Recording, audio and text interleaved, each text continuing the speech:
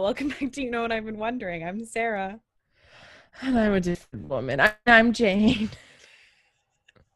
Jane, I just have put so much effort into saying that like a normal person because Jane and I have been sitting here doing like our weird accent that we do to each other. And when I went, I didn't want to be like, hello, my name is Sarah. Welcome back to You Know What I've Been Wondering. It's like, that's going to confuse them. Jane, how's it going? It's going fine. I feel like people are gonna be like, oh, they're making fun of like New York accents or Boston accent. No, we're literally like, this is like a mix of like a Newsies accent. I don't even know. Lucy's on a Like mission, random kill the comedians or competition. something. Sell the next edition. What a fine life. I don't know where this came from. It's true. Jane got a new laptop. We've been messing around with the settings for an hour. So hopefully her sound is an hour. No, it hasn't been an half hour. It's been half an hour. I'm sorry. So hopefully her sound is better. Not that it's been terribly like noticeable, but there have been a couple of glitches here and there. So hopefully this will be like a consistently okay. Last week we spent like a full hour trying to get your microphone just to work. So hopefully this won't happen now that everything's set up. Yeah. I had several Best Buy employees like laugh at my old computer just when I said the name of it. Like one was like, what do you have? And it's like an HP Stream, and they were like, well, there's your problem. And then I talked to a second guy and he was like, well, what do you have? And I said an HP Stream, and he went and he said, that's the problem. And I was like, oh no.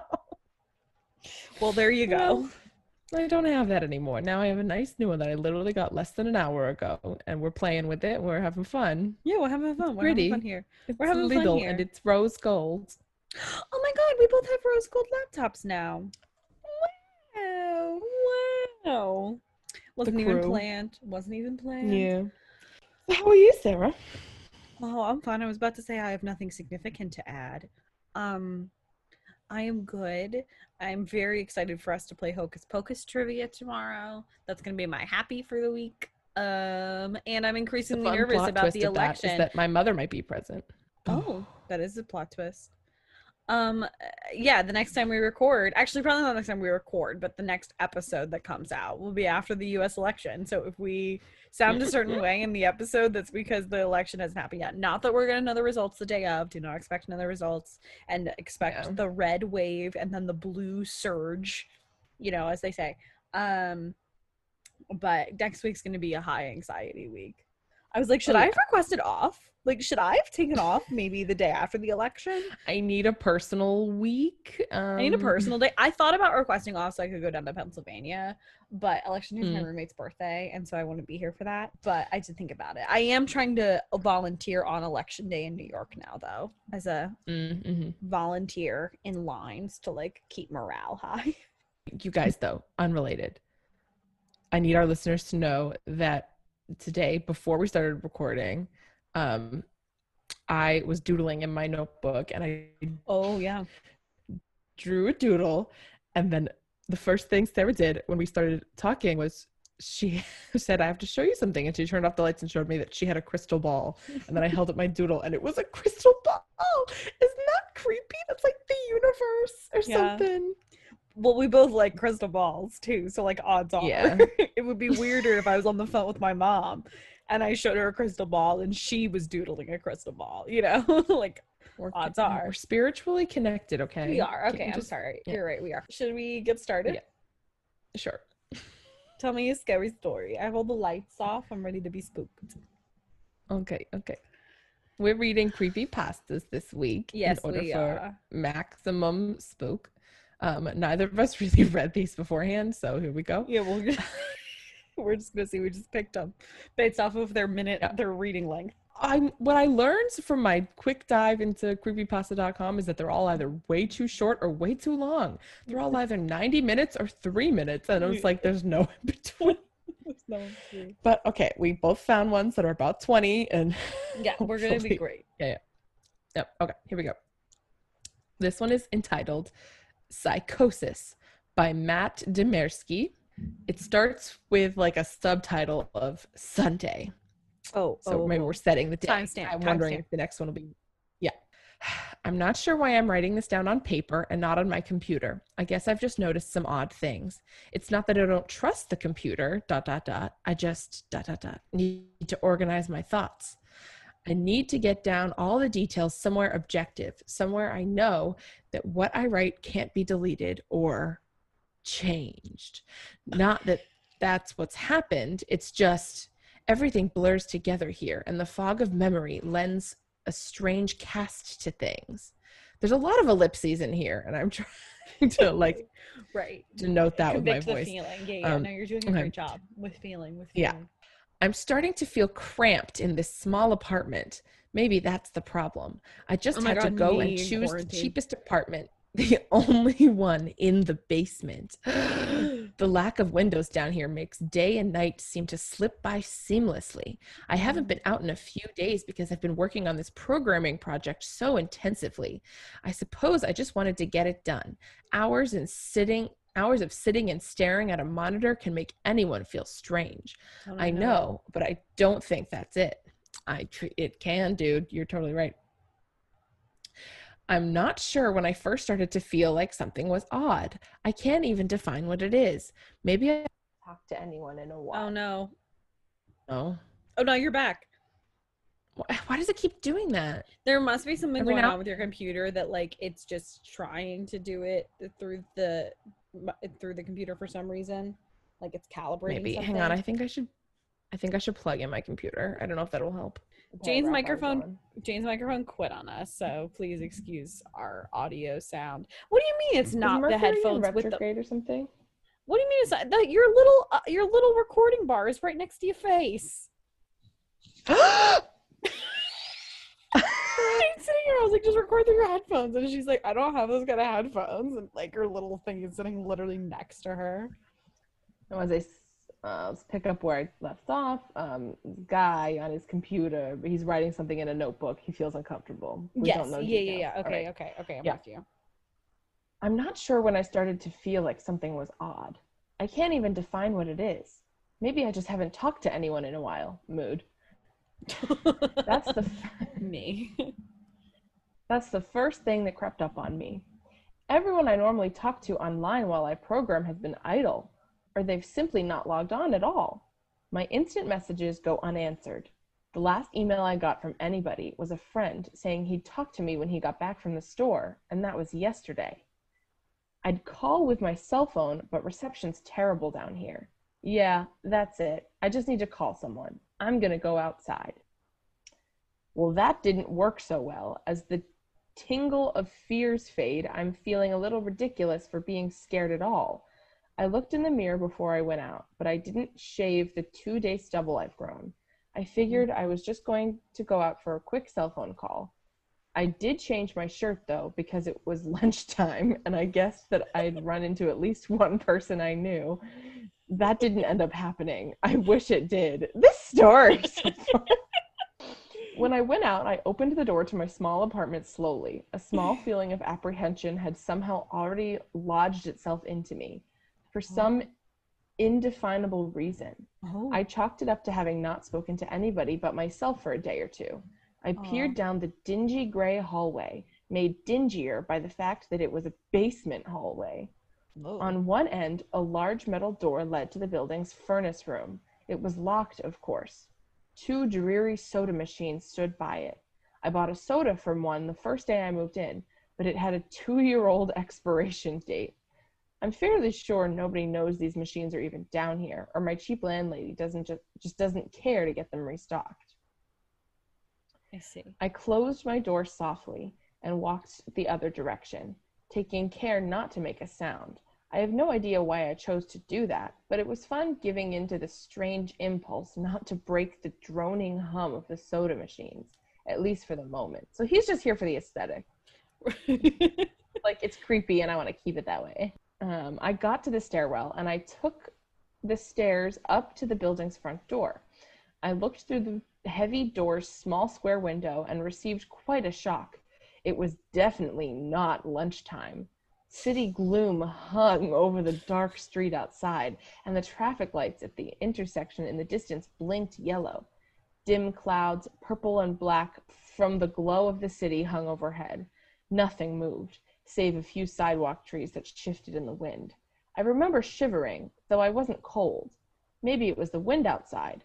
I could vaguely hear it through the heavy metal door, and I knew it was that unique kind of late-night wind, the kind that was constant, cold, and quiet, save for the rhythmic music it made as it passed through the countless unseen tree leaves. I decided not to go outside. This guy is skimping on the details. Yeah, he really is. I don't understand his thought processes. All right. Instead, I lifted my cell phone to the door's little window, and I checked the signal meter. The bars filled up the meter, and I smiled. I don't think that's how reception works. No, I don't think that's how reception works either. Time to hear someone else's voice, I remember thinking, relieved. It was such a strange thing to be afraid of nothing. I shook my head, laughing at myself silently. I hit speed dial for my best friend Amy's number and held the phone up to my ear. It rang once, but then it stopped. Nothing happened. I listened to silence for a good 20 seconds, then hung up. I frowned and looked at the signal meter again, still full. I went to dial her number again, but then my phone rang in my hand, startling me. I put it up to my ear. "Hello?" I asked, immediately fighting down a small... Hello? Me all the time. Hello? And then a robot voice goes, "Your extended warranty has expired and we need your social security ASAP." Hello? Truly I every asked. day of my life. Hello? I asked, immediately fighting down a small shock at hearing the first spoken voice in days, even if it was my own. Oh, so he's startled at his own voice. I talk to myself all day long.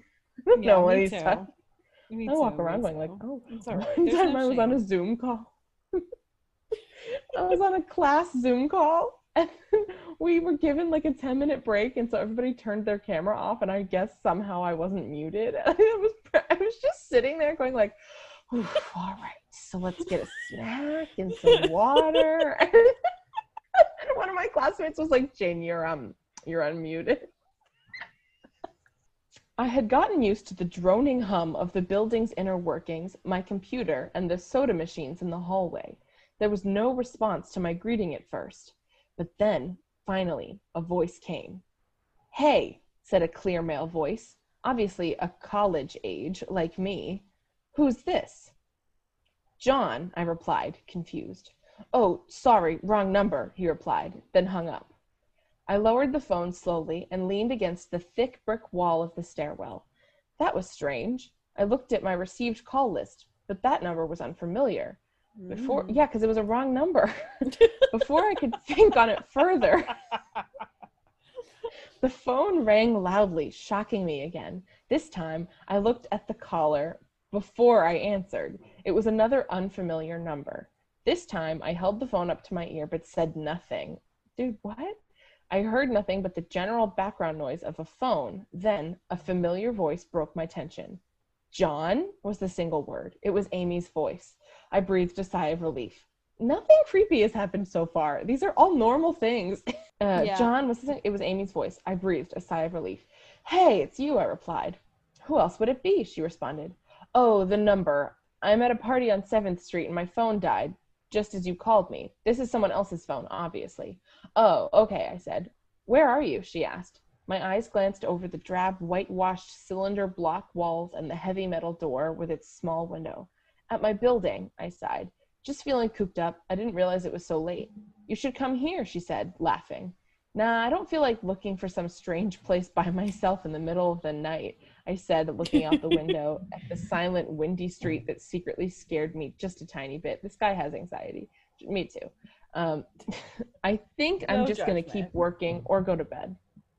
"Nonsense," she replied. "I can come get you. Your building is close to 7th Street, right?" "How drunk are you?" I asked lightheartedly. "You know where I live." "Oh, of course," she said abruptly. "I guess I can't get there by walking, huh?"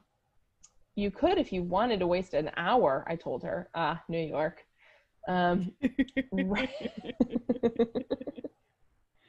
That life, you know. "Right," she said. "Okay, have to go. Good luck with your work." So she just gave up. Yeah, he Friend was was like, no, you're not worth it. She was like, okay, Yeah. you're fine. I lowered Goodbye. the phone once more, looking at the numbers flash as the call ended. Then the droning silence suddenly reasserted itself in my ears.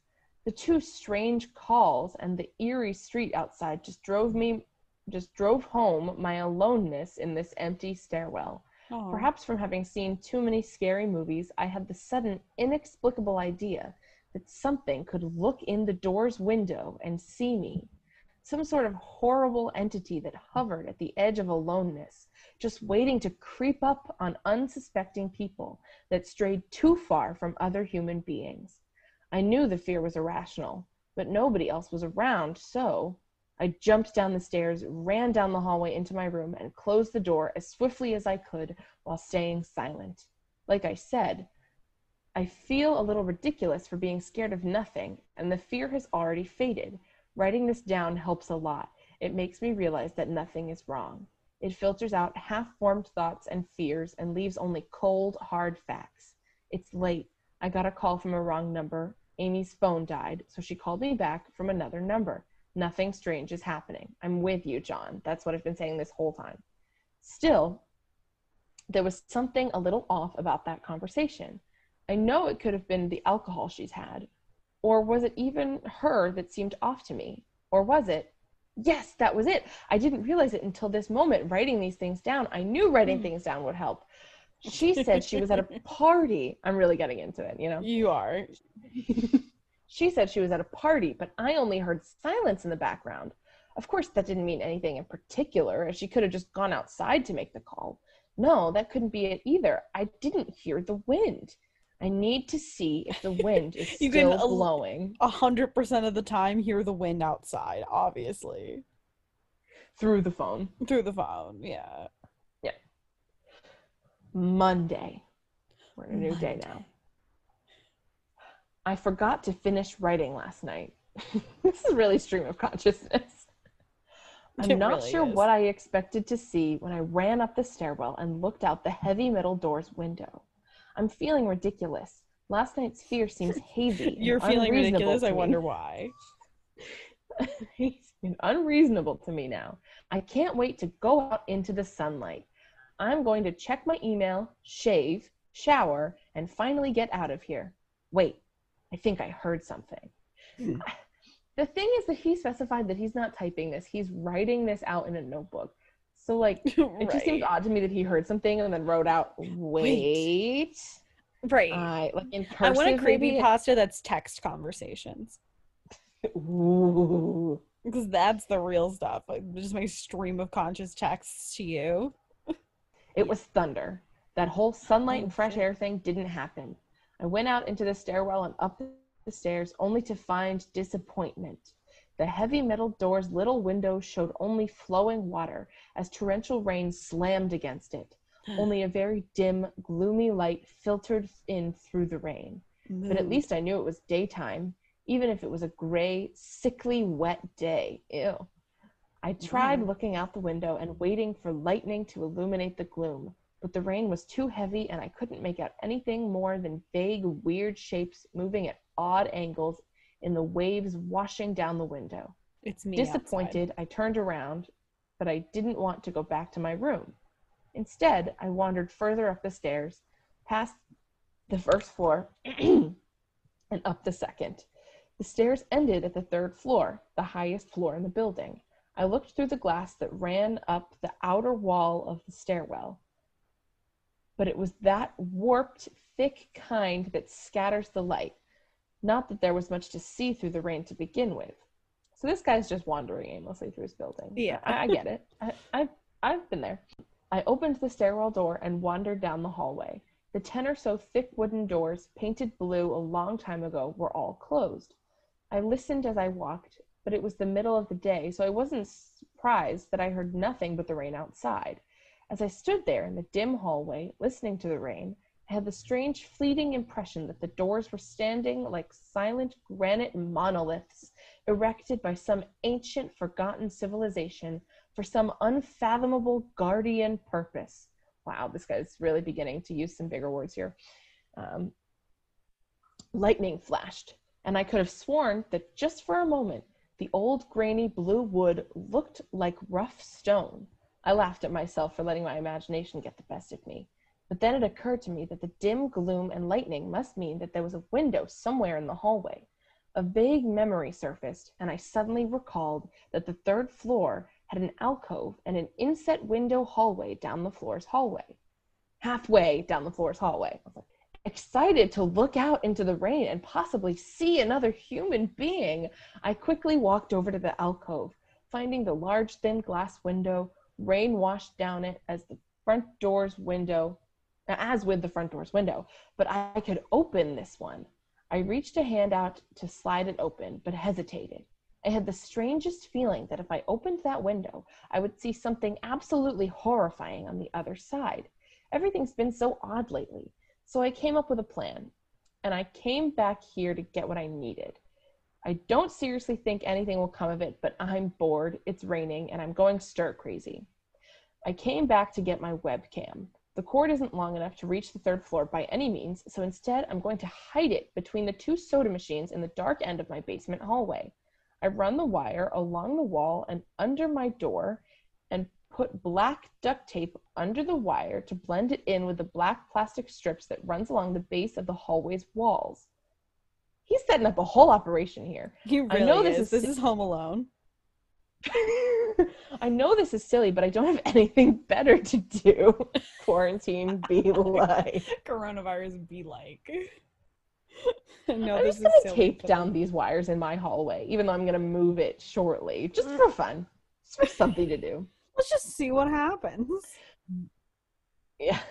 Well, nothing's happened. I propped open the hallway to stairwell door, steeled myself, and then flung the heavy front door wide open and ran like hell down the stairs to my room and slammed the door. I watched the webcam on my computer intently, seeing the hallway outside my door and most of the stairwell. I'm watching it right now, and I don't see anything interesting. I just wish the camera's position was different so that I could see the front door. Hey, someone's online. I got an older, less functional webcam that I had in my closet to video chat with my friend online. I couldn't really explain to him why I wanted to video chat, but it felt good to see another person's face. I couldn't talk very long, and we didn't talk about anything meaningful, but I feel much better. Good. I'm glad. My strange fear has almost passed. I would feel completely better, but there was something odd about our conversation. I knew that I've said everything has seemed odd, but still, he was very vague in his responses. I can't recall one specific thing he said, no particular name or place or event, but he did ask for my email address to keep in touch. Well, I just got an email. This guy has 2 webcams, but he doesn't have an email, but he just got an email address? But I don't understand his life. That doesn't add up. For someone who seems to be working remotely. Also, he's saying that he's writing this and clearly we're reading it on a computer. Like, did he type it all up? Like, is this someone, like, is this like a found thing? Like, and then someone else typed it up? Yeah. What's going on there? Maybe, I don't know. I'm about to go out. I just got an email from Amy that asked me to meet her for dinner at the place we usually go to. She's the friend from the phone call. Oh, right. Yeah. I do love pizza, and I've just been eating random food from my poorly stocked fridge for days, so I can't wait. Wow, this guy's really relatable. He really is. Again, I feel ridiculous about the odd couple of days I've been having. He's also got really low self-esteem. He does. Like, you're allowed I should to be destroy this journal when I get back. Aww. Oh, another email. Oh my God. Imagine writing in your journal, oh, another email. I would write it so many times. I get so many random emails. Same. Okay, time has passed. There's stars there. Oh my God, I almost left the email. And he was wearing glasses to show that time had passed. Oh my God, I almost left the email and opened the door. I almost opened the door, but I read the email first. It was from a friend I hadn't heard from in a long time, and it was sent to a huge number of emails that must have been every person he had saved in his address list.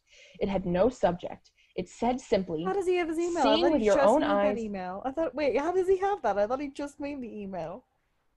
Yeah, that's true. How does this friend have this email? I don't know. He's telepathic. Anyway, He he's getting a telepathically spam knows email. every person's email. Yeah.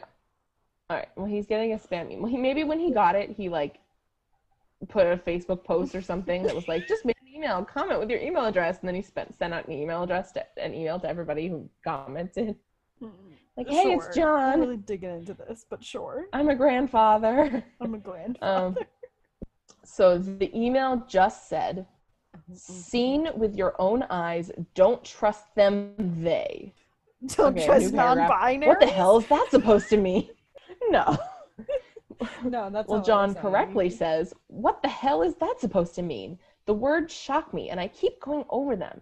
Is it a desperate email just sent just as something happened? The words are obviously cut off without finishing. Oh, okay. On any other day, I would have dismissed this as spam from a computer virus or something. But the words, seen with your own eyes, I can't help but read over this journal and think back to the last few days and realize that I have not seen another person with my own eyes or talked to another person face to face. The webcam conversation with my friend was so strange, so vague, so eerie. Now that I think about it, was it eerie? Oh, make up your mind, John. I feel like this is just a horror story about someone freaking out about having anxiety or like depression. Like, which is relatable. So anybody give him a chance. It's true. It's true. Or was it fear clouding my memory? My mind toys with the progression of events I've written here, pointing out that I have not been presented with one single fact that I did not specifically give out unsuspectingly. The random wrong number that got my name and the subsequent strange return call from Amy. The friend that asked for my email address, I messaged him first when I saw him online, and then I got my first email a few minutes after that conversation. Oh my God. That phone call with Amy, I said over the phone, I said I was within a half-hour's walk of 7th Street. They know I'm near there. That's still not close enough for them to know where you live. Right. I live within a half-hour's walk of a street. Right. Like, they need more information. They know I'm near. That's like if someone is in Williamsburg and I was like, they didn't call me. I also live in Brooklyn, even though I live on the other side of Brooklyn. What if they're trying to find me? Where is everyone else? Why haven't I seen or heard from anyone else in days? Because you haven't gone outside. They know. Oh, wait, I just read that. No, this is crazy. This is absolutely crazy. I need to calm down. This madness needs to end. Well, at the beginning, it was like Sunday and then Monday, but now there's just like stars in between paragraphs that just mean like new entry. Right. I don't know what to think. I ran about my apartment furiously, holding my cell phone up to every corner to see if I got a signal through the heavy walls. Finally, in the tiny bathroom, near one ceiling corner, I got a single bar. Holding my phone there, I sent a text message to every number on my list. I would never do that. Not wanting to betray anything about my unfound fears, I simply sent, "You seen anyone face to face lately?" That's a COVID text if I ever. At this point, I just wanted any reply back. I didn't care what the reply was or if I embarrassed myself. I tried to call someone a few times, but I couldn't get my head up high enough. And if I brought my cell phone down even an inch, it lost signal. Then I remembered the computer and rushed over to it, instant messaging everyone online. Most were idle or away from their computer. When was this written? No one IMs anymore, except for like DMing, I guess.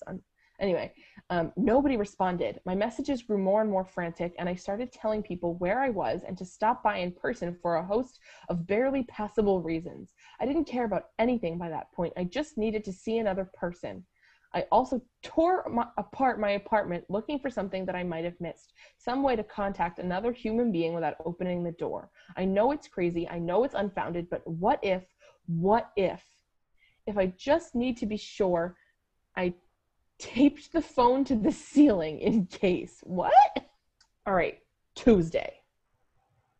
The phone rang. Exhausted from the night's rampage, I must have fallen asleep. I woke up to the phone ringing and ran into the bathroom, stood on the toilet, and flipped open the phone taped to the ceiling. It's a flip phone. It was Amy. and I feel so much better. She was really worried about me and apparently had been trying to contact me since the last time I talked to her. She's coming over now, and yes, she knows where I am without me telling her. I feel so embarrassed. I am definitely throwing this journal away before anyone sees it. I don't even know why I'm writing it now. Maybe it's just because it's the only communication I've had at all since God knows when. This isn't communication. You're just writing. You're just talking to yourself.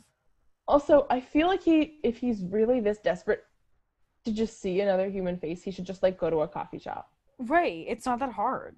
Clearly But he lives within a 30 minutes walk of something. Yeah. I think the reason though is that every time he tries to go to the front door, he gets a weird fear that he can't explain. So he has agoraphobia. This is he has agoraphobia, but he's like desperate for people to see, but he wants them to come to him, which is okay. So he's just an agoraphobe. I look like hell too. Yep, me too. I looked in the mirror before I came back in here. My eyes are sunken, my stubble is thicker, and I just generally look unhealthy. I think I need someone else to see what I've been through. These past few days have not been normal. I am not one to imagine things. I know I have been the victim of extreme probability.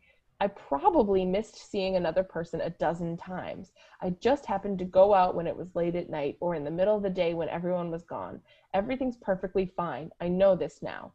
Plus, I found something in the closet last night that has helped me tremendously. A television. You had a television in your closet that you forgot you had? What? Anyway, I don't know. This guy, I don't stand him. I don't trust this guy. I set it up just. What else is I in really that closet, feel like pal? a 7th grader wrote this in 1999 or like 2003.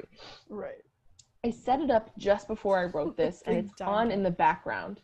Television has always been an escape for me, and it reminds me that there's a world beyond these dingy brick walls. I'm glad Amy's the only one that responded to me after last night's frantic pestering of everyone I could contact. Aw. She's been my best friend for years. She doesn't know it, but I count the days that I met her among one of the few moments of true happiness in my life. Aww. I remember that warm summer day fondly. It seems a different reality from the dark, rainy, lonely place. I feel like I spent days sitting in that playground, much too old to play, just talking with her and hanging around doing nothing at all. I still feel like I can go back to that moment sometimes, and it reminds me that this damn place is not all there is. Finally, a knock on the door. Time passes. I thought it was odd that I couldn't see through the camera I hid between the two soda machines. What? I figured it was bad positioning. Oh yeah, I forgot about that. Like when I couldn't see out the front door. I should have known. After the knock, I yelled to the world was fine enough. Sorry. Washington is watching from the other side of the webcam. Oh boy. After the knock, I yelled through the door jokingly that I had a camera between the soda machines because I was embarrassed myself that I had taken this paranoia so far. After I did that, I saw her image walk over to the camera and look down at it. She smiled and waved. Hey, she said to the camera brightly, giving it a wry look. It's weird, I know, I said to the mic attached to my computer. Wait, so he set up a speaker on the camera? Yeah, whatever. This doesn't make any sense. I've had a weird few days. Must have, she replied. Open the door, John. I hesitated. How could I be sure? Yes, we've said this several times, Sarah. You gotta pay attention. I'm gonna start quizzing you. I'm sorry. I hesitated. How could I be sure? Sure of what? I don't understand what he's saying. Hey, humor me a second here, I told her through the mic. Tell me one thing about us. Just prove to me that you're you. I'm gonna do this every time you come over now. She gave the camera a weird look. All right, she said, slowly thinking. We met randomly in a playground. She's looking at the camera between the two. So when he speaks, it's coming through the camera so that she knows that they're between the two soda machines. Yes. This doesn't make any sense. Well, he said to her that that was where it was. Okay, she said slowly. We met randomly at a playground when we were both way too old to be there. I sighed deeply as reality returned and fear faded. God, I'd been so ridiculous. Of course it was Amy. That day wasn't anywhere in the world except in my memory. I'd never even mentioned it to anyone, not out of embarrassment, but out of a strange secret nostalgia and a longing for those days to return. Also, you don't need to tell everybody about every day of your life. Like, I don't meet somebody and be like, oh, you know, want to know where I met my best friend? Like, Right. sometimes you just don't tell people random things. If there was some unknown force at work trying to trick me, as I feared, there was no way they could have known about that day. Haha, all right, I'll explain everything, I told her. Be right there. I ran to my small bathroom and fixed my hair as best I could. I looked like hell, but she would understand. Snickering at my own unbelievable behavior and the mess I'd made out of the place, I walked to the door. I put my hand on the doorknob and gave the mess one last look. So ridiculous, I thought. My eyes traced over the half-eaten food lying on the ground, the overflowing trash bin, and the bed I'd tipped to the side looking for God knows what. I almost turned to the door and opened it, but my eyes fell on one last thing. The old webcam, the one I used for that eerie vacant chat with my friend. Its silent black sphere lay haphazardly tossed to the side.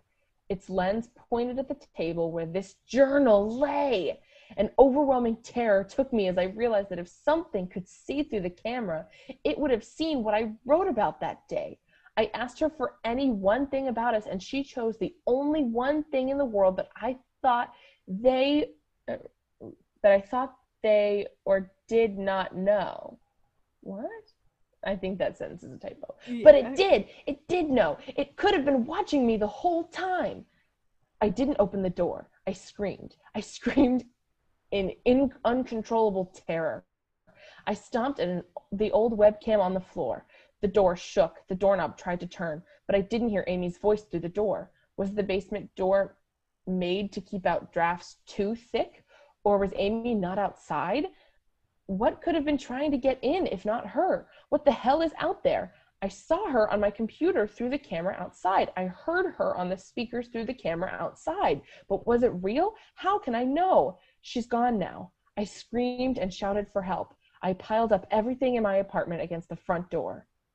Friday. Whoa, what happened to Wednesday and Thursday, man? Yeah. Did he sleep the whole time? Because that's a I pandemic. don't know, he jumped ahead in time. That's So a he's pandemic basically too. afraid that everyone in the world is out to get him, Mood. and there's no one left out there. Uh-huh. And what's left out there is like spying on him and trying to get to him. Mood. I get it. I mean, this thing is called psychosis, so Yeah. yeah. I We guess. just have to put ourselves in his paranoid mindset. Yes. Friday.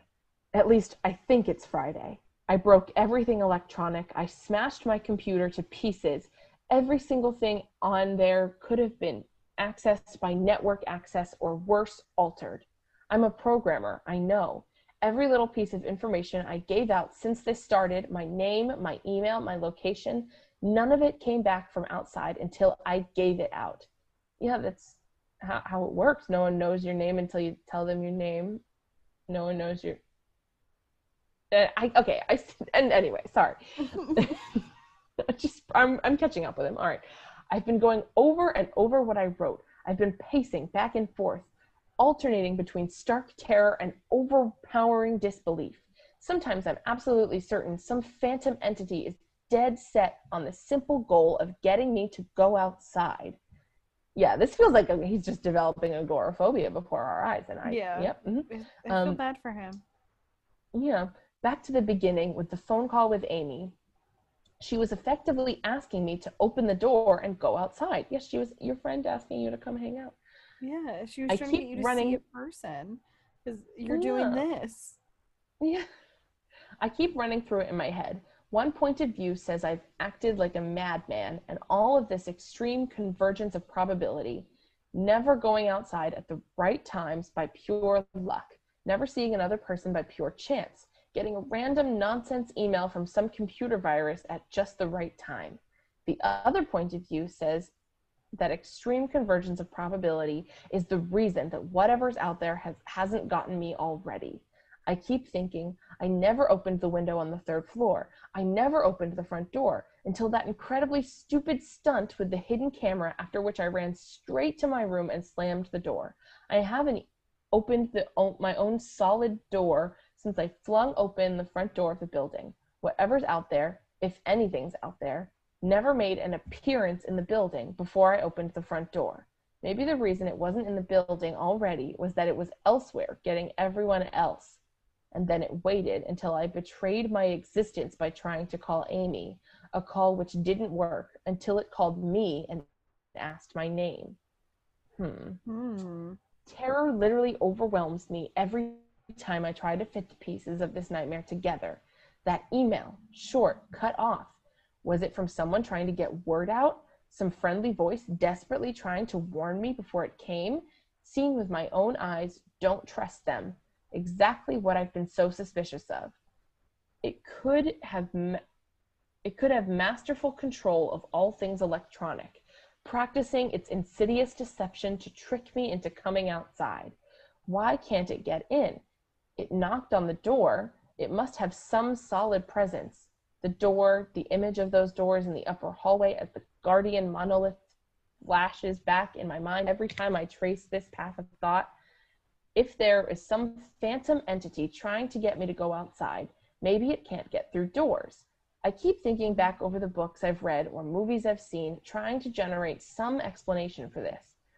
Doors have always been such intense foci of human imagination, always seen as wards or portals of special importance, or perhaps the door is just too thick.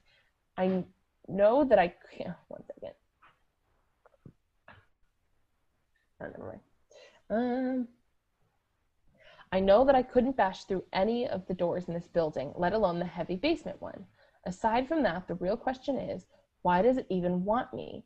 If it just wanted to kill me, it could do it any number of ways, including just waiting until I starve to death. What if it doesn't want to kill me? What if it has some far more horrific fate in store for me? God, what can I do to escape this nightmare? 2020 be like. A knock on the door.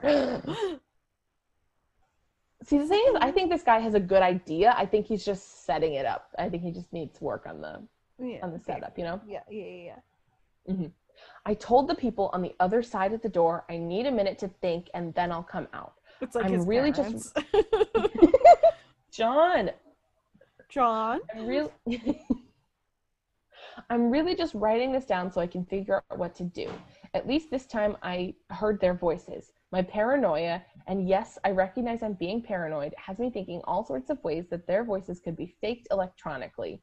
There could be nothing but speakers outside, simulating human voices. Did it really take them 3 days to come talk to me? Amy is supposedly out there, along with 2 policemen and a psychiatrist.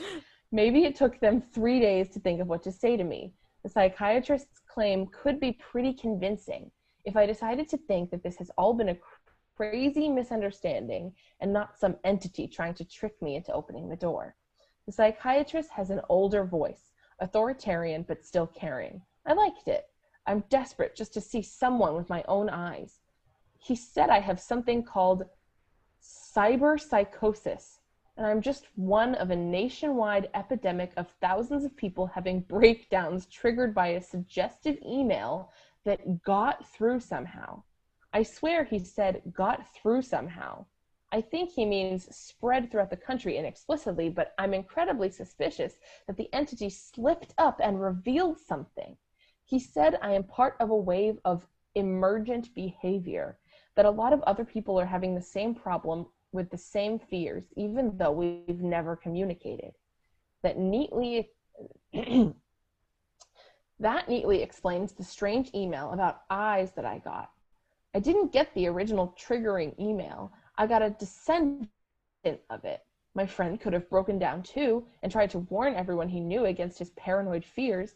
That's how the problem spreads, the psychiatrist claims. I could have spread it too with my texts and instant messages online to everybody I know. One of those people might be melting down right now after being triggered by something I sent them, something they might interpret any way they want, something like a text saying, "Seen anyone face to face lately?" I forgot he texted that. Yeah. The psychiatrist told me that he didn't want to lose another one, that people like me are intelligent and that's our downfall. We draw connections so well that we draw them even when they shouldn't be there. Yeah, it's called anxiety. It's hard. He said it's easy to get caught up in paranoia in our fast-paced world, a constantly changing place where more and more of our interaction is simulated. 2020. I have to give him one thing. It's a great explanation. It neatly explains everything. It perfectly explains everything, in fact. I have every reason to shake off this nightmarish fear that something or consciousness or being out there wants me to open the door so that it can capture me for some horrible fate worse than death. It would be foolish, after hearing that explanation, to stay in here until I starve to death, just to spite the entity that might have gone everywhere else. It might have got everyone else. It would be foolish to think that after hearing that explanation, I might be one of the last people left alive on an empty world, hiding in my secure basement room, spiting some unthinkable, deceptive entity just by refusing to be captured. It's a perfect explanation for every single strange thing I've seen or heard, and I have every reason in the world to let all of my fears go and open the door.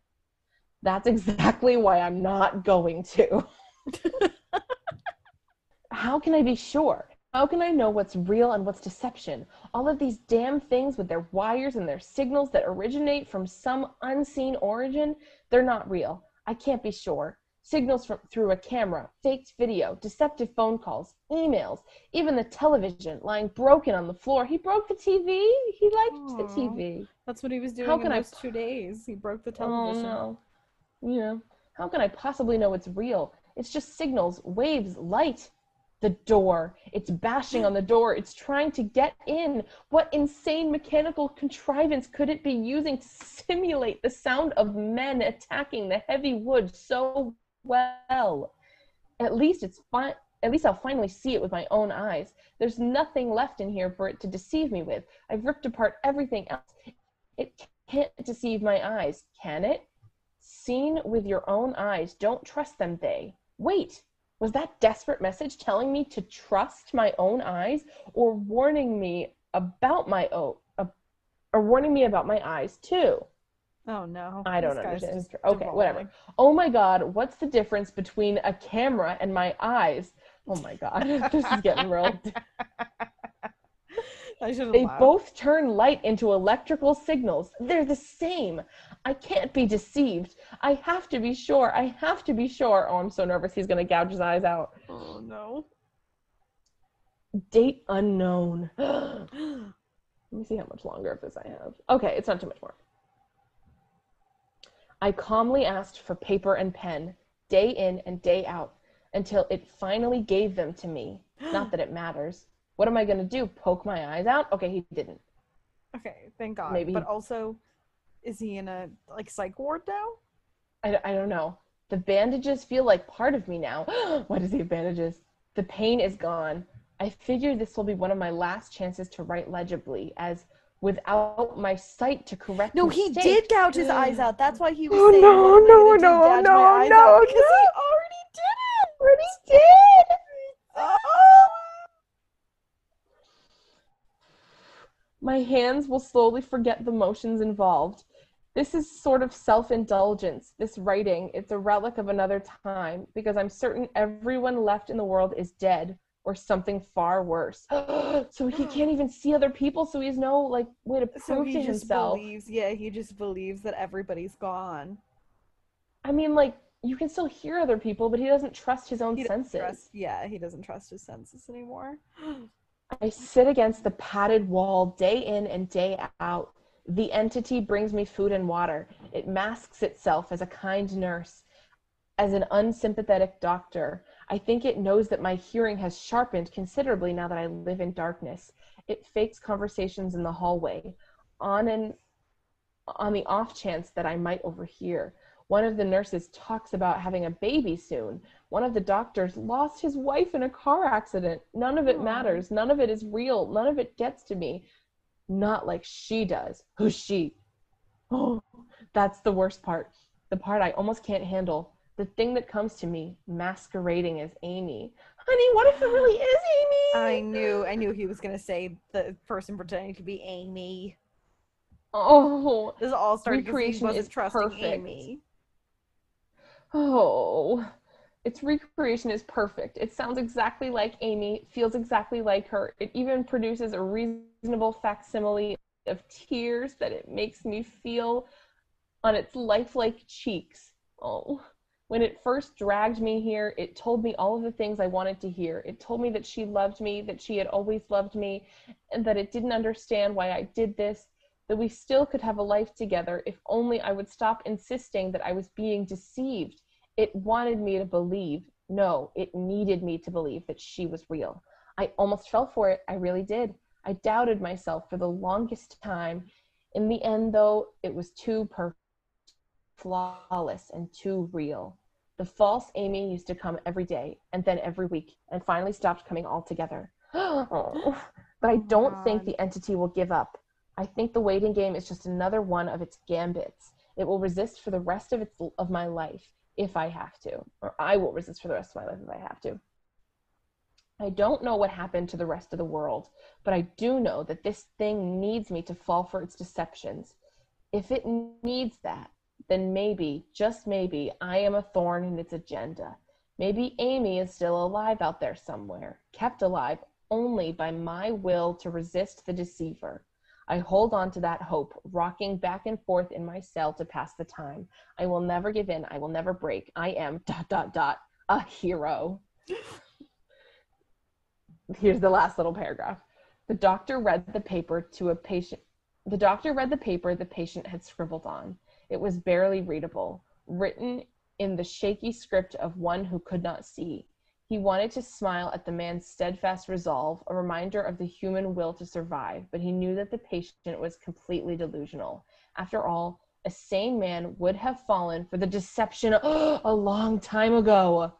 The doctor wanted to smile. He wanted to whisper words of encouragement to the delusional man. He wanted to scream, but the nerve filaments wrapped around his head and into his eyes made him do otherwise. His body walked into the cell like a puppet and told the patient once more that he was wrong and that there was nobody trying to deceive him. Okay, so does that mean that he's right? So they Like are. this whole thing, there's like creatures trying. That was a twist. I don't. Okay, here's the thing. If he's right, if there's these creatures, I don't understand what their goal is. So if it were me, I would just give in. I'd be like, whatever, kill me. Because at this point, he's so miserable. Like, R.I.P. to him, but I'm different. like, R.I.P. to him, but I'm different. Okay, so spoiler, it's the next day. I guess it's some spoiler, but it's tomorrow now. Just because you're right doesn't mean you're interested. Jade and I went to bed after her story, and now it's tomorrow. It's 4:00 in the afternoon, and I'm aware that the episode is late, but I'm gonna need you to be a little flexible. Listen, the world's insane right now, people. Yeah, Cut us some and slack. I really don't think our podcast coming out at its regularly scheduled time is helping anybody feel better. So I don't think it's going to make that big of a difference. I would, however, like to bring up some good news. As you probably could tell, Jane's microphone had some issues in the midst of recording this episode. So last night and this morning, I filed a warranty claim, and now Jane can get a new microphone, and they're going to send her money. Yes. And I love that for her. So I actually had 2 picked out, and I was going to like pick in the moment or like ask you which one you would prefer, but one of them I found out after a brief search is by the same guy that wrote Psychosis. Oh no. So I'm not gonna read that one. Okay. He was kind of a letdown. But he's like the most highly rated writer on Creepypasta, and he published his own short story collection of scary stories, so people must really like him. I mean, I chose Psychosis from like the top rated on creepypasta.com list. Yeah. So, but I think people like his stories because they all are like allegories for illnesses. Like the one you read was about agoraphobia and mania, and this one was an allegory about Alzheimer's, apparently. So I'm not going to read that one. Instead, I'm reading one about something else we've talked about recently, which is Cthulhu. Oh, yeah. So this apparently Lovecraft. is a Cthulhu mythos story. I'm gonna be honest. I don't really know who Cthulhu is because I'm Oh, not up on my Google Lovecraft. Google Cthulhu and then the movie Underwater. Like Google Cthulhu underwater movie. Spoiler alert, the monster in Underwater is revealed to be Cthulhu. It's a good movie. I watched it. Even though it was very scary because it takes place in the deep sea. But there were no fish. Ooh, There were no fish. Just Cthulhu. just because He's very scary. he looks scary. He looks scary. Yeah, he's like a big octopus looking guy. Yeah. So this is apparently a story about Cthulhu. Okay, creepy. Are you ready? Ooh, ooh, ooh. I'm just another kind of girl. Okay. This story also has an 8.25 rating, which I thought was pretty high. So here goes nothing. All right. Okay. Again, I have to get on my serious storytelling thing and not my weird accent. Okay. The darkness is insurmountable here. The air reeks of salt water, decaying fish, and other human stenches that I cannot even begin to imagine, even if I felt the desire to. An unearthly black fog has settled over the city as it does every night, and I yearn for a daylight that feels as though it may never come. The night in Malaviara is oppressive, almost as though it were not night at all, but rather the natural state of the world around the city. Of course, there is hardly a problem with the town itself. The problem is what inhabits the town. Beneath the cover of darkness that invades the streets every night, I can hear the sounds of shuffling, weary feet drunkenly stumbling towards some unknowable destination, if one actually exists. From outside, I can hear the sharp words of ghouls wandering around, starting fights and wreaking havoc. The one place that they never venture is Port Luna, for all of Malaviara knows never to descend to the seaside before the sun had broke over the horizon. I thought you were about to say that this took place in Portland. When you said, I heard the port sound. I was like, no. No, Do not keep reading. I wouldn't do that to you. Stories of disappearances and unexplained occurrences led to the superstitions and urban legends of deceiving demons and malevolent spirits haunting the area. Instead, these creatures, for they could never be called human, roam the streets throughout the rest of the city, a nightly disease that infects the city once dusk falls, that is purged as soon as the sun rises. Life here is almost unthinkably dangerous. And yet, I call Malaviara home. The grim undertakings of the nocturnal do not consist of life in Malaviara, rather as a mere part of life.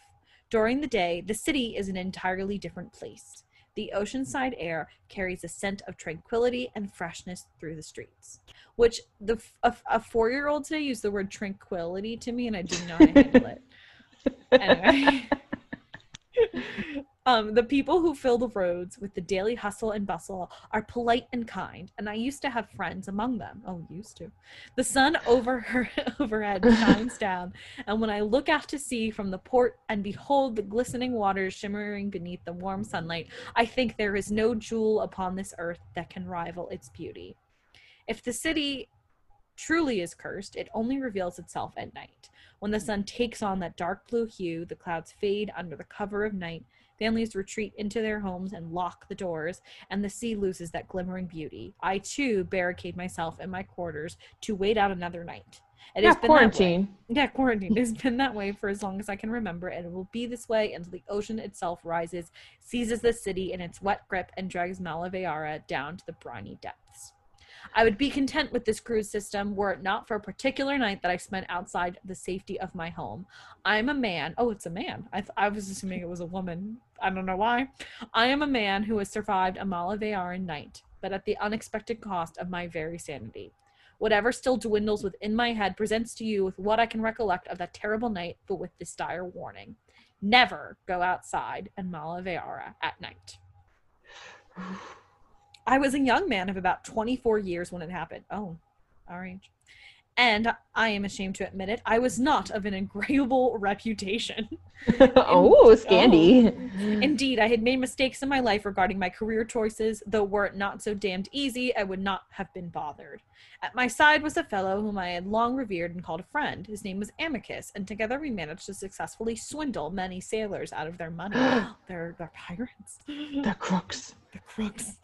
Our original scam was a relatively simple one. Also, in my head, I've already decided that we're Amicus. I'm gonna find out which one is the narrator and which one's Amicus, but I'm inserting ourselves into the story. Oh, okay. Our original scam was a relatively simple one. In addition to docks holding large ships from faraway places, Port Luna also held a thriving market that began at dawn and ended shortly before dusk. Sailors would come to trade with local merchants, and Amicus and I would disguise ourselves as such in order to fool the sailors into buying our goods. The items in question, such as fruit or spices, were actually purchased from other stalls. We would then sell them to sailors for twice the price, which meant that we would purchase a dozen apples or oranges for 6 pieces and then sell them to sailors for 12 or 13 on days that we felt particularly bold. Who would pay $13 for an apple? I don't know. I have no idea. They must have told them it was like a special apple. Mm-hmm. On one occasion, we sold a dozen oranges to a group for 30 pieces. They were outraged, but begrudgingly paid the 30 pieces after we informed them that, due to a drought, it had been a difficult season for harvest. The sailors, who had been out to sea for so long that they had become desperately in need of fruit, were pitifully easy to fool. Desperately in need of fruit, me. They got like scurvy. Yeah. Over time, our scams became more elaborate. Sorry, water break. We would take simple balls and paint them to resemble fruit. Oh my god, that's awful. Before filling a crate with them, stacking real fruit on top in order to conceal the deceit. We would then deliver the crate to a newly arrived ship for the ludicrous price of 50 pieces, and the captain, upon inspecting the fruit on top, would pay us. Soon we realized painting all of the balls was unnecessary effort, and instead wedged a large piece of cardboard halfway into the box, filling the bottom part beneath it with sand to make up for the difference of weight and to give the illusion of it being full of fruit. These guys are crooks! We garnered a notorious reputation around Port Luna, though our tricks continued to prove effective for many months, as sailors would not fathom our treachery until they had long departed out into the sea, at which point it was far too late to voyage back to Malaviara. Of those who were so infuriated that they returned to the port to seek us out, we would simply leave the port and not return until we were absolutely sure it was safe. It was in this fashion that we operated for months until the day came that I had never anticipated would find me trapped on the streets of Malaviara after dark. Amicus and I were convincing the captain of a crew of a newly arrived sailors with the quality of our product, which, for the curious, was a simple crate containing a dozen or so oranges, our carefully made fakes, and the sand, when a delivery boy happened to pass us from the same stall that had sold us the oranges a week prior. He caught on to our trick once he spotted the oranges and loudly informed the captain of our attempted trickery and stated that the oranges were not only soon to be overripe, but were no longer fresh. However, the captain still seemed uncertain, and we may have still salvaged the scam with our pride intact had the delivery boy not gestured to Amicus' face and declared it as a dishonest face. This short remark irritated Amicus so fiercely that he, holding the crate with one arm, made to grab the boy with the other hand and was so careless as to let the crate fall from his grip. Upon hitting the dock, the crate broke in half, spilling ripe fruit, balls, and sand at the captain's feet. He must have been warned of our scams by other sailors, for at the revelation of our deception, his face became quite red, and he reached for the cutlass at his belt. The first few raindrops of a seaside storm fell as Amicus and I hurried away, leaving the crate where it lay like a monument of our shameful falsehoods on the dock. Amicus and I were forced to flee from the wrath of not only the sailors, but the police overseeing the market when the delivery boy alerted them to our tricks. Amicus and I tore out of Port Luna into the streets, spurred onward by that fabled adrenaline rush of fear as the sailors yelled profanity as they pursued us, and the policemen blew their whistles as they attempted to maintain order. These are very long sentences. She takes a sip of water. A lot of commas.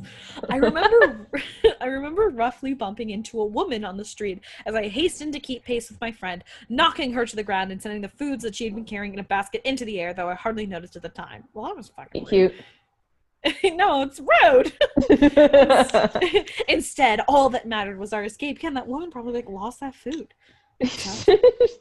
Fortunately, at that moment, the clouds opened and a downpour of rain fell. This is like a moment in Pirates of the Caribbean. Seaside Meet storms are cute. hazardous, and in the chaos as people fought for shelter, Amicus and I believed that we would make our getaway down an alleyway until we heard the captain's boots still clamoring after us in a determined hunt. I could feel the polished blade of his cutlass whistle through the wind behind me. At that very moment, much to my relief, his foot landed on a recently made puddle of rainwater, and he slipped and fell into the cobblestone. Amicus and I were free to make our getaway, but at that moment, some fool pulled a large horse carriage at the end of the alley and stopped, blocking our route of escape. Behind us, I could hear the captain rising to his feet and to resume his chase. Our time to escape was limited, and I began to panic. The driver stopped his carriage with the wheel, blocking any hope that we had of climbing beneath it. Amicus did not hesitate. With a superior height, he leapt into the air and seized hold of the carriage's roof. His boots kicked the side of the carriage as he pulled himself atop, and he looked back to cast me one last pitying look before he disappeared over the other side of the carriage, leaving me to my fate. Amicus! Okay, we're not... I would never leave you. Oh, I will never leave you. The captain advanced upon me, but at that moment, a policeman appeared at the far end of the alleyway, loudly blowing his whistle. The captain lowered his cutlass in confusion and turned away from me to face back to the policeman. Behind me, the door to the carriage opened, and a man in a black hood, a man who I presumed to be the carriage driver, peered out at the scene in the alleyway. I wasted no time in pushing the man out of my way and climbing into his carriage before opening the door on the other side and tumbling out. I thought he was going to steal the carriage. Falling to the ground in the process and dirtying the sleeve of my jacket with flecks of mud. That's what you're worried about? Behind me, the man in the black hood, why is he in a black hood? Who is this man? Closed the door to the carriage and whipped the reins, spurning the horses onward. I fought to climb to my feet, and I fled, leaving the encounter with the captain behind me. I wandered through the streets of Malaveara, but there was no sign of Amicus. The rain fell like a veil, cloaking the figures on the street from my view, making it even more difficult to find my friend. The storm was overpowering me now. A screaming gale nearly forced me off my feet. I knew at once that I should seek shelter. Unfortunately, or through some cruel karmic retribution by the will of an angry god, my residence was on the other side of Malaveara. The storm was growing in intensity, so much so that debris was beginning to fly amongst the fierce winds. Water was flooding the streets as puddles formed, overflowed, and grew to consume the bricks. I was desperately in need of a place to wait out the storm, so I began searching the shops that adorned the sides of the streets for one that was open, to no avail. It was getting far too late for any respectable establishment to have its doors open to customers. Rather unwillingly, I found myself huddled deep in an alleyway. The rain soaked my clothes and chilled me down to the bone. It was there that I suffered for an unknowable amount of time. Through the buildings around me weakened the wind to a slight frigid breeze, and the downpour was barely tolerable. By the time the rain stopped, I was shivering. My clothes were damp, and each movement that I made sent droplets of water flying from my body. My shoes were nearly ruined from being submerged for so long in the growing ocean that had once been the street, and my toes were numb from the icy temperature. When I exhaled, a cloud of white mist emerged from my mouth, and my spine would quiver. I was shaking, though I know not if it was from the unbearable cold or the sudden realization of my predicament. Even from where I was hidden in an alleyway, I could see the sky above, this is using the word though a lot. Even though I already knew what would be waiting for me, my stomach sunk even deeper and deeper as I slowly let my refuge for the Malavarian streets, my gaze still fixated upon the sky. Okay, these sentences are so long. That was all one sentence. Oh. A waning gibbous moon, super specific, cloaked behind the clouds of stone, hung with an abyss of black that sparkled with white stars. I was in disbelief, though I could not tear my eyes from the sight of a night sky. I hadn't seen one in so long, and believed I never would as long as I lived in Malaveara. But here I was. I was so suddenly overcome with emotions of such a powerful fear that when I finally did manage to tear my gaze from the moon, my face contorted into a wide smile, and I began to laugh until tears were streaming down my cheeks and my breathing had turned ragged and tired. A memory of an event that had taken place mere months before that night had come to mind as I stood shaking in the frosty night. I had been in my den taking shelter for the night when from outside came a sudden ruckus. A panicking man was running from house to house banging on the doors. Even now, so many years later, I can remember the sound of his screams. Wait, you just said it was a couple months before. Now it's been years? Get your facts straight. Get your facts in line. That would not hold up in court. I'm not one of them. I don't belong out here, he was shouting, pleading to be let inside. I had the blinds pulled over the windows, yet I still ducked down in front of my desk when he came to my door and rapped his fist on the wood. Please, somebody, they're coming. I froze in place. I did not dare to rise from my chair to cross the room. From where I was safe inside my own home, I listened to the man attempt to rush to the next house, but I never heard him knock on the door.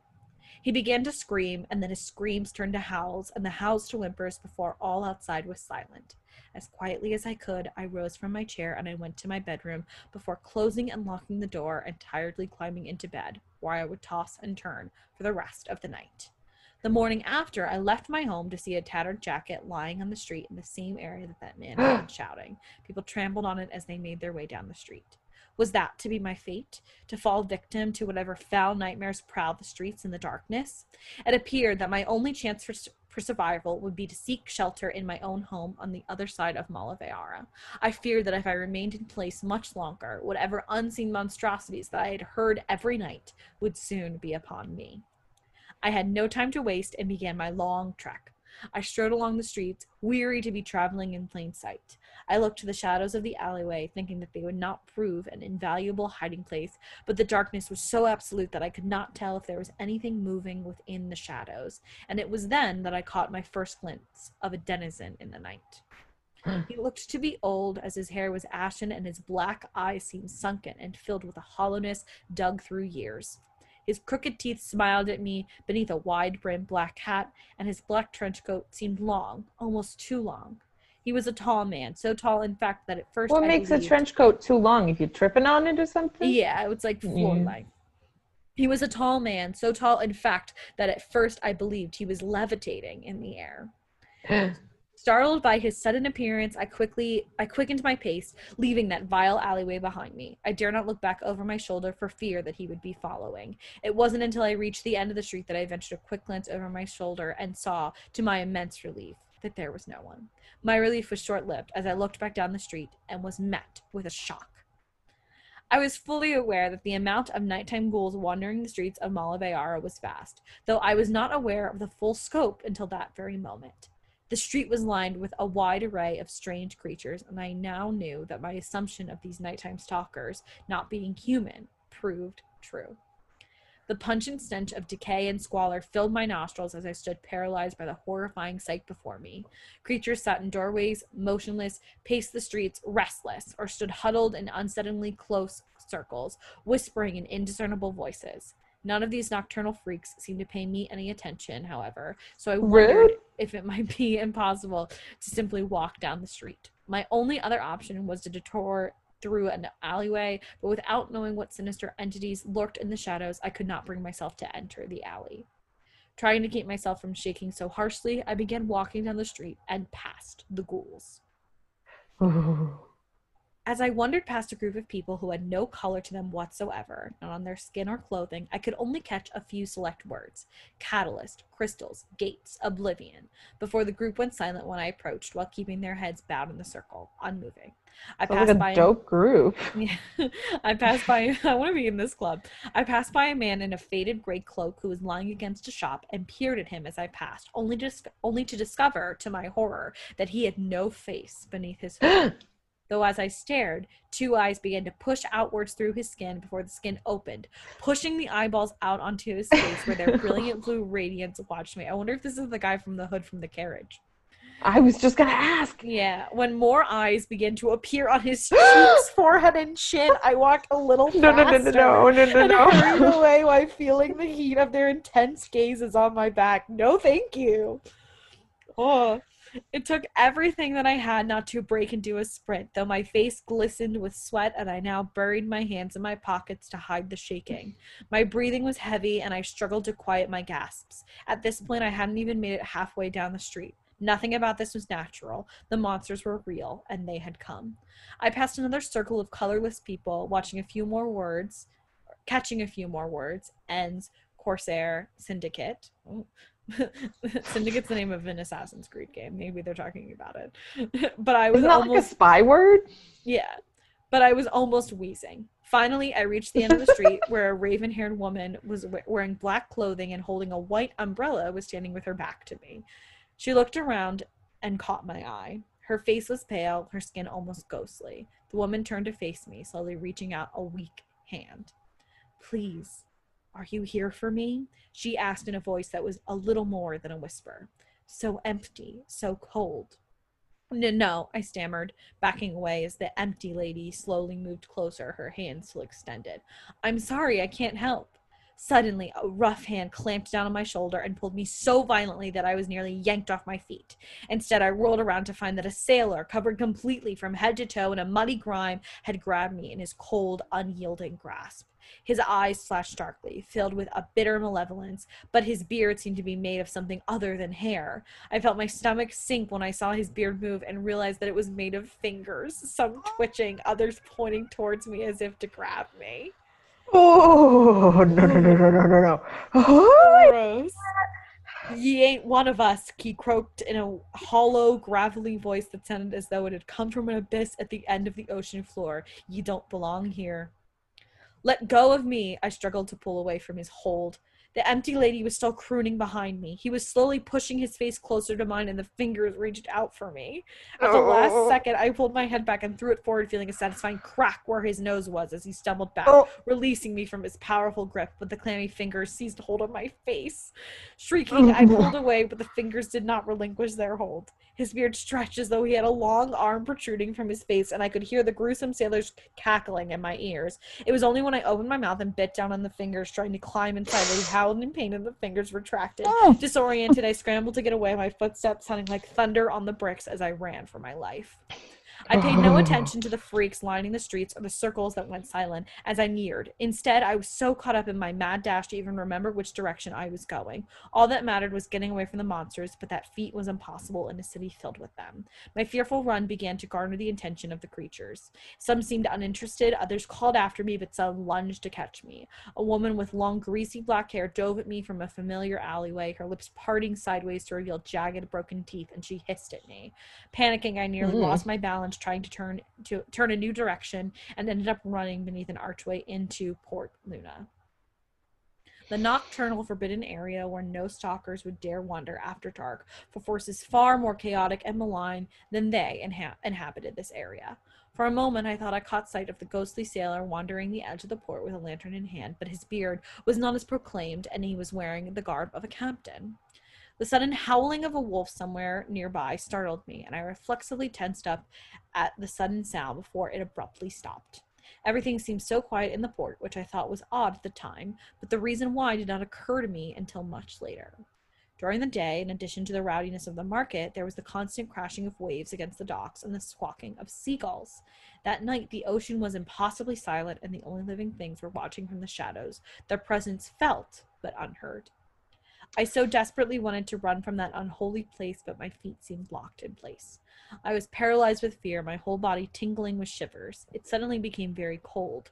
When I looked out over the ocean, the moon did not illuminate the waves. Instead, the water was blacker than the sky, so it more resembled an endless abyss yawning over the horizon. It felt as though my blood were turning to ice as I stared, numb, at the unnatural, unrecognizable sight before me. Rather unexpectedly, I felt an ancient presence nearby, and all of the other malevolent entities seemed to disappear as it drew nearer. Sweat rolled down my brow as I felt it moving over the cobblestone to my side, but I did not dare look. Instead, I stood in mute terror, trembling and squeezing my eyes shut, praying that tonight was the night that I met an untimely demise. When I opened my eyes, the ancient creature passed me by, and I caught my first sight of its massive form. From what little that I can remember, it had skin whiter than anything I'd ever seen, and it seemed to be twisted and pulsating while it prowled on 4 legs. Whether they ended in paws or claws or some other appendage, I did not see. It turned to face me with a deformed face, though I could somehow tell that it had a mildly interesting, musing expression. Its eyes were hollow, but all-seeing. Its mouth was permanently open, as though it had not finished what it had to say, and it never would. This indescribable creature surveyed me for a moment, then it spoke in a voice unlike any human's. This was a voice that a human would be incapable of making, for it resonated with eons of life and whispers of debilitation. It did not move its mouth to say these 3 words that have haunted me ever since that night, echoing in my dreams and hiding between the sentences of everything that anyone has spoken to me since. At once, I regained control of my body and turned to flee from that repulsive port, and I have never returned. I do not recall how exactly I returned home, for my mind was a spiral of madness for many months after my encounter with the ancient entity. But despite my slow recovery, I have not remembered. Even most of the creature's form is a blur in my memory, as the mere sight unraveled my mind for quite some time. From what I have been told, I was found in my house the next day, raving like a madman and laughing to myself. I spent many years in a recovery clinic, and I have not seen Amicus since his abandonment that night. Now, years later, I live my life quietly in Malaveara. I found honest work, and am often inside my house hours before and after night falls over the city. Somehow, I know that I will never be able to leave. But those 3 words the creature spoke are forever ingrained in my mind. Even running them now sends shivers down my back and a dull pain through my head. Despite my uncountable nightmares about the ancient entity saying these 3 words, I've tried to forget. I now write them, hoping that I find some solace in revealing my knowledge, and praying whomever reads them will someday find that they do not remember these 3 words. Welcome home. What are the words? Welcome home, human. The end. Wait, so the monster said that to him? Yes. Cthulhu. The monster was Cthulhu, I'm assuming. Because Cthulhu is an ancient entity. So does he belong with the monsters? Or I'm confused by the... Because he's saying, welcome home. Like he's sending him home safely? Or... I think he said, welcome home, human, because the human is now, like, part of the monster realm. He's saying, like, you're now stuck here forever because you've seen me. Oh no. Which is not good. The comments are so funny because it's people just being like, as he said, they like copy the last paragraph, but the last 3 words are all like stupid, like send me nudes. Okay, and that is my spooky story. It was very spooky. I hated that finger beard. Yeah, that was gross. Oh. I like a monster story. Yeah, monster stories are fun. They're a good time. Other stories? Well, thank you so much for listening. You can find us on Instagram, Twitter, and Facebook at YKWIBW Podcast. You can check out our website, I'veBeenWondering.com. If you have something you've been wondering, you can email us at I'veBeenWonderingPodcast@gmail.com. And finally, if you like what you're hearing, please consider leaving us a 5-star review on iTunes. Jane, you know what I've been wondering?